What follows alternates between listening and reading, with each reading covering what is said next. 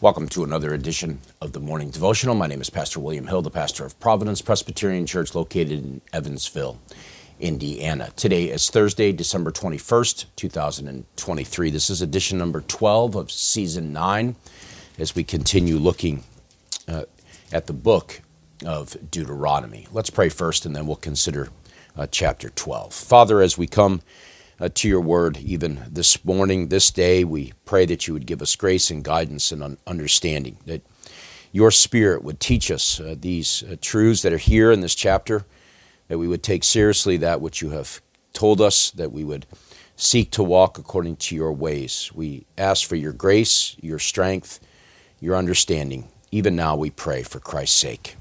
Amen. Well, as I said, we come to chapter 12 of the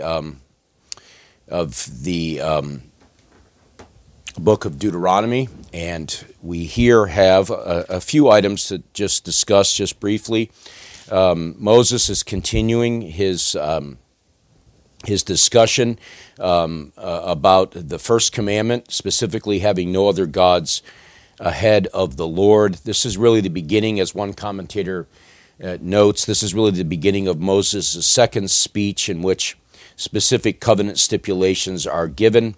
It follows the general stipulations, I'm quoting, following the general stipulations of chapters 5 through 11, the commands and laws become more specific. The order of the stipulations in these chapters seems to purposely follow the order of categories in the Ten Commandments. Now, I've said that before, that the book of Deuteronomy is in a large part a sermon or an exposition of the Ten Commandments, and here we begin to see more specifically how that unfolds. And so the first half of the chapter deals with matters relating to worship, the Lord's chosen place of worship, and then we have the warnings at the end of the chapter against idolatry. Let me just read the first 7 verses of the chapter. You really should read all of it, of course, but let's just read the first 7 verses. Chapter 12 of Deuteronomy. These are the statutes and rules that you should be careful to do in the land that the Lord, the God of your fathers, has given you to possess all the days that you live on the earth. You shall surely destroy all the places where the nations whom you shall dispossess serve their gods, on the high mountains and on the hills and under every green tree.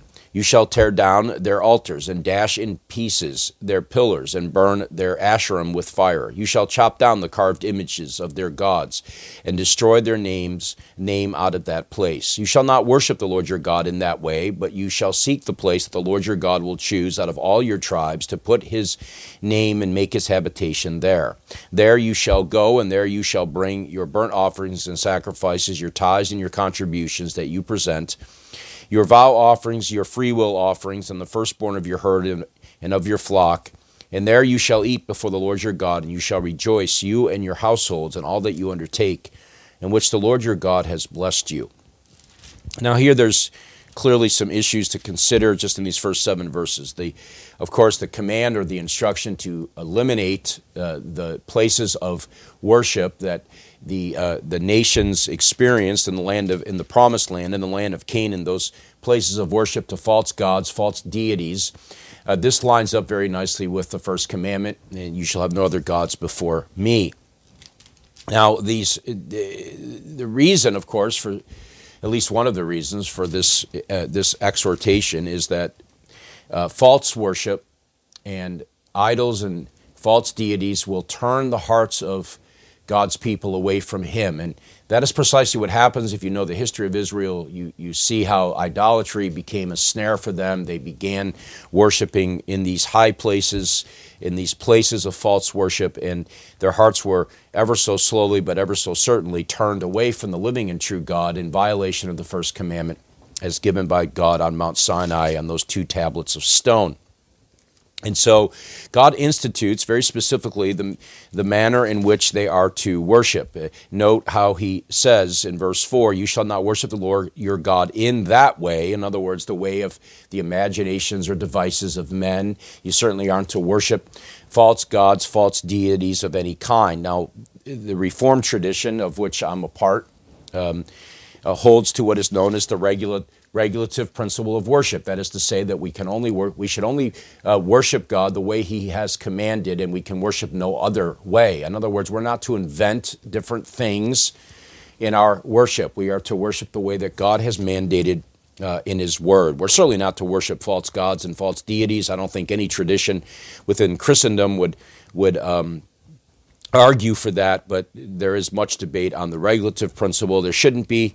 It's quite clear and obvious in God's Word that we are to approach the God of heaven the way that He has mandated. And that is given to us by principle when He says that you should worship in the place in which the Lord your God will choose out of all your tribes to put His name and make His habitation. That, of course, will be initially at Shiloh, but that will then change to Jerusalem at some point. Shiloh is the first place in which the tabernacle is erected in the Promised Land, and then it moves later to the place of to Jerusalem. And so we have here this very principle regarding worship. There's much more after that from verses 8 through verse 28.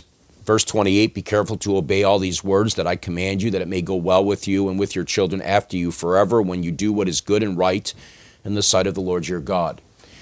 Worship is important. It is why we were made. We were made to worship the living and true God. We are made for that purpose, and we must do it the way He has told us.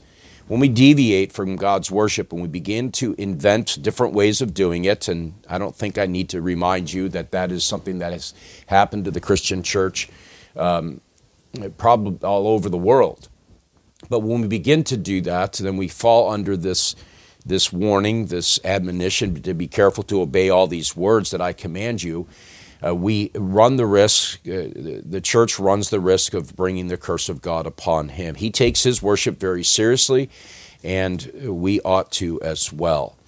The chapter concludes, verses 29 to 32, reminding the people that they are to avoid idolatry. They are not to give themselves over to the false gods of the nations, but instead they are to commit themselves wholly to the Lord, the true and living God. Verse 31, you shall not worship the Lord your God in that way, that is to say, the way in which the nations around them have been worshiping their gods.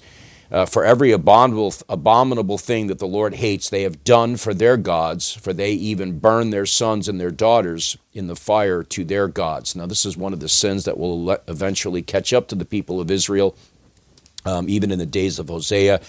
In chapter 5, there's a curious verse there in that chapter that seems to indicate that this is now occurring even numbered amongst the visible church of God's people. And so it's vitally important.